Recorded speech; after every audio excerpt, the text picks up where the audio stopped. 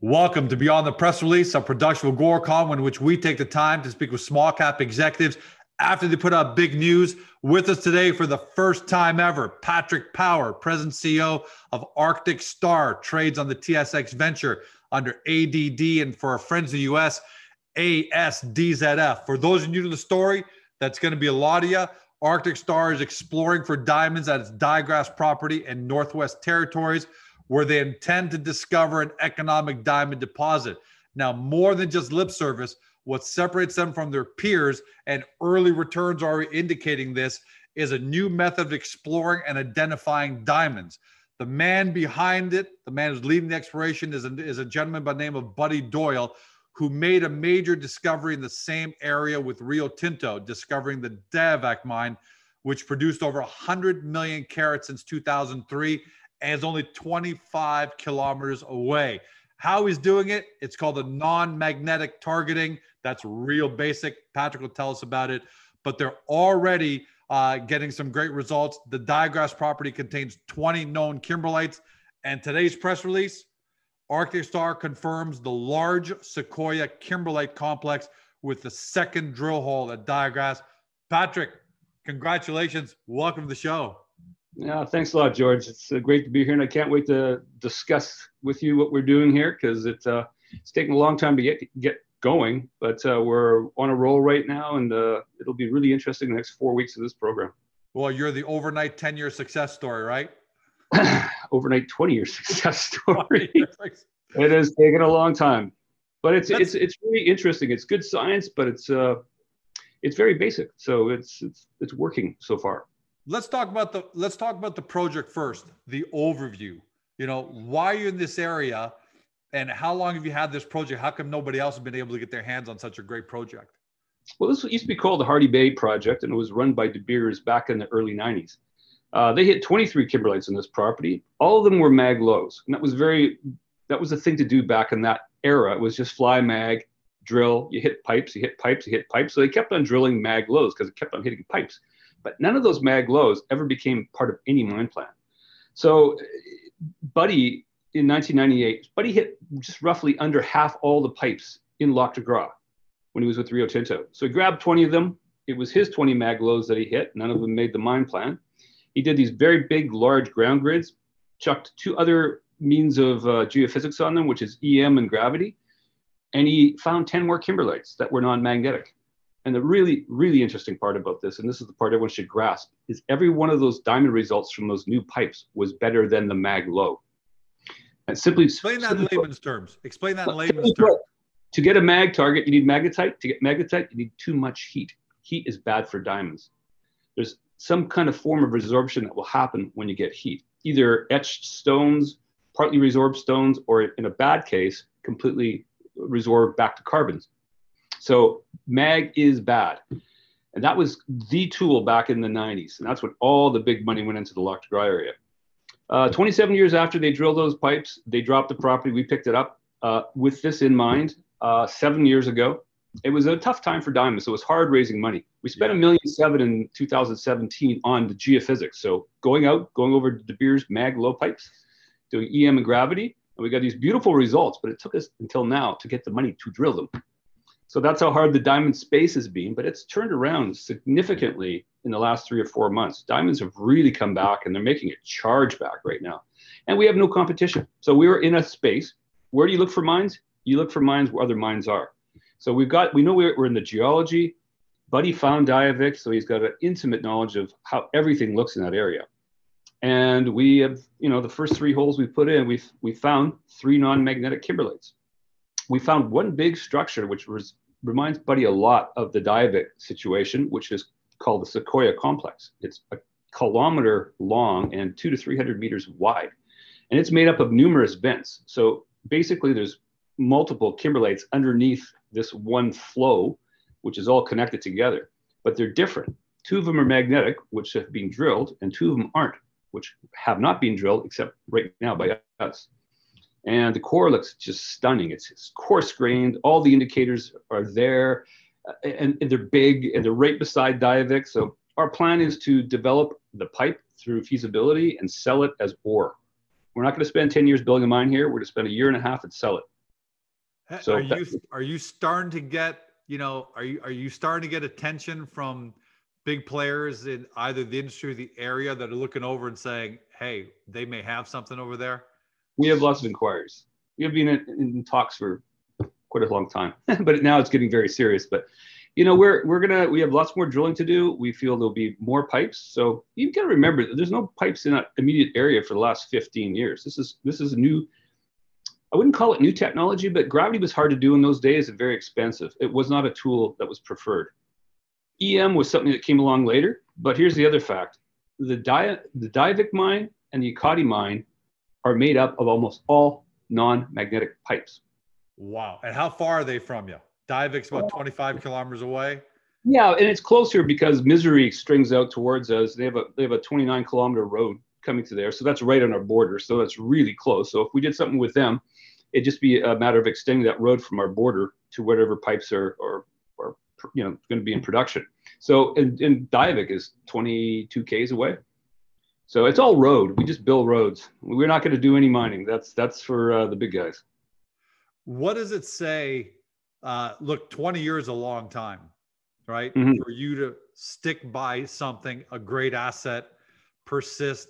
What does that say about what should people take away from that as far as the quality of what you guys have always believed Diagrass has been? The fact that you did not let it go, even though you could have hopped onto the hottest in that 20 years we've had. So tungsten and this and that, all these hot new minerals, and you never wavered. It was always Arctic Star Diamond. Always. Well, I met Buddy when he was with Rio Tinto. We did a couple of joint ventures together, but it was always in the diamonds. We always had a passion for diamonds. And then when Buddy and I got together with Arctic, it's just we had a passion and a goal to make something happen. And that's not really easy in the diamond world. That's a hard thing. It just, and when you're with someone like Buddy, who has this unbelievable education and understanding of what we're doing here, and when he sits down and he shows you why you should be excited, after decades of being with him, I kind of get it. This is, really exciting stuff. The competition's gone away. So no one's looking over our shoulder as a junior. So we don't have to worry about those kind of things. So we just kind of put our properties together, did the best we could to raise money at the time. That was, for a lot of the period of time, it was very difficult, but now it has literally turned around and there is a ton of attention and interest in it right now. So it's going really well. Why is diamond exploration back in vogue after it had been gone for so long? Is it just cycle, or is it because nobody's been doing it and there's there's a need to be filled because everyone left it? It became at a point no one was having successful results. You had two big mines come in, you had Gaucho come in after that, but that's about it. You weren't seeing success. You weren't seeing another diamond mine by a small junior come into existence. So slowly and surely, I mean, this took 20 years, but it became, there's only a couple diamond explorers out there. And, we're one of them. And we were quiet for a while until we could raise money to drill this project. This has been drill ready since 2017. So that's how long it took. So what's next? Where are you guys at in terms of, okay, obviously this is your second drill hole because you announced that this morning. How much more drilling? What's the plan? We're on the third target right now. We've hit three kimberlites in essence, although Sequoia you could call one, but it's a big complex. So we've hit 2 kimberlites or 3 kimberlites, whatever we want to look at it that way. We're on our next target now. We're having a little bit of weather up there, so we've been delayed 2 days, but we're on the 4th target right now, and we'll hopefully in the next 6-12 hours we'll be drilling that. And it's a really nice strong EM between 2 De Beers pipes called Kong East and Kong West, which were very magnetic. They're here and here, and right in the middle is this beautiful non-magnetic EM target. And I mean, it's beautiful. So that's going to be drilled, tested next, and I think we're going to have some more interesting results coming out of that. And then we're in the process of splitting core and sending it to Yellowknife, which it gets bagged and it's going to be sent to CF Minerals, Chuck Ficky's lab in Kelowna, where it would be fused for diamonds. So that process is going to happen with all the pipes that we hit. You'll see probably two weeks between each one because we split and log and then bag and ship. So it's, we're really happy we're getting this done because in the COVID world, we have an entire Northwest Territory crew from top to bottom. Aurora Geosciences is running the whole overall program for us. They're from Yellowknife. Every contractor they have within is from Yellowknife and somewhere in the territories. So otherwise, we couldn't really pull off the program. So logistically, we've managed to do that. How long will you guys be drilling for with the money you raised and the money you got in the bank? How far does it take it, Patrick? It takes us to whatever we want to do here, but the real constraint is we lose the ice, and that'll be we're actually programmed to stop May 21st right now. So we'll be finished that, and then the process of doing all the fusion will be well underway. So we'll get some diamond results from these kimberlites we're hitting. And all of them are non-magnetic, which is cool. And then what happens after that? Is that more of a regrouping, strategize, let's see what we got and plan next steps? Or is the seasonality say you got to end there? No, we've tagged on some more ground to the northeast on the trend. So we might be doing geophysics. We can do geophysics and should do geophysics in the summer and later spring. But we can do geophysics on the new ground. We just do EM and probably airborne, so not on the ground, but big airborne surveys. And then we come back in the spring and go back to the holes that had significant diamonds in them and drill more. And then probably drill some new targets as well, because we have some just beautiful targets. They're really non-questionable targets. We're never looked at in an EM or gravity sense. Well, on that end, I want to read a quote here from Buddy Doyle in today's press release, where he said, "Models are a generalization, and we soon found bodies that had complex shapes, and we saw examples of multiple kimberlite events forming larger complexes. The EM, gravity, and mag signatures at Sequoia suggest this is what we have here. Our drilling now has confirmed that this known kimberlite is only a smaller part of a much larger complex." Yeah. For that to come out, like if that came out of George, you'd be like, yeah, what do you expect George to say? You know, but when something like that comes out of Buddy Doyle, how should shareholders, take that, and how does the industry take that? Well, two things. Shareholders should be really, really happy because Buddy's very, very conservative. He's a geologist, and everything has to be half empty. It's just the way he thinks. He's always looking for, well, it could be this, it could be that. He's extremely bullish on this, and that's just a great thing for shareholders.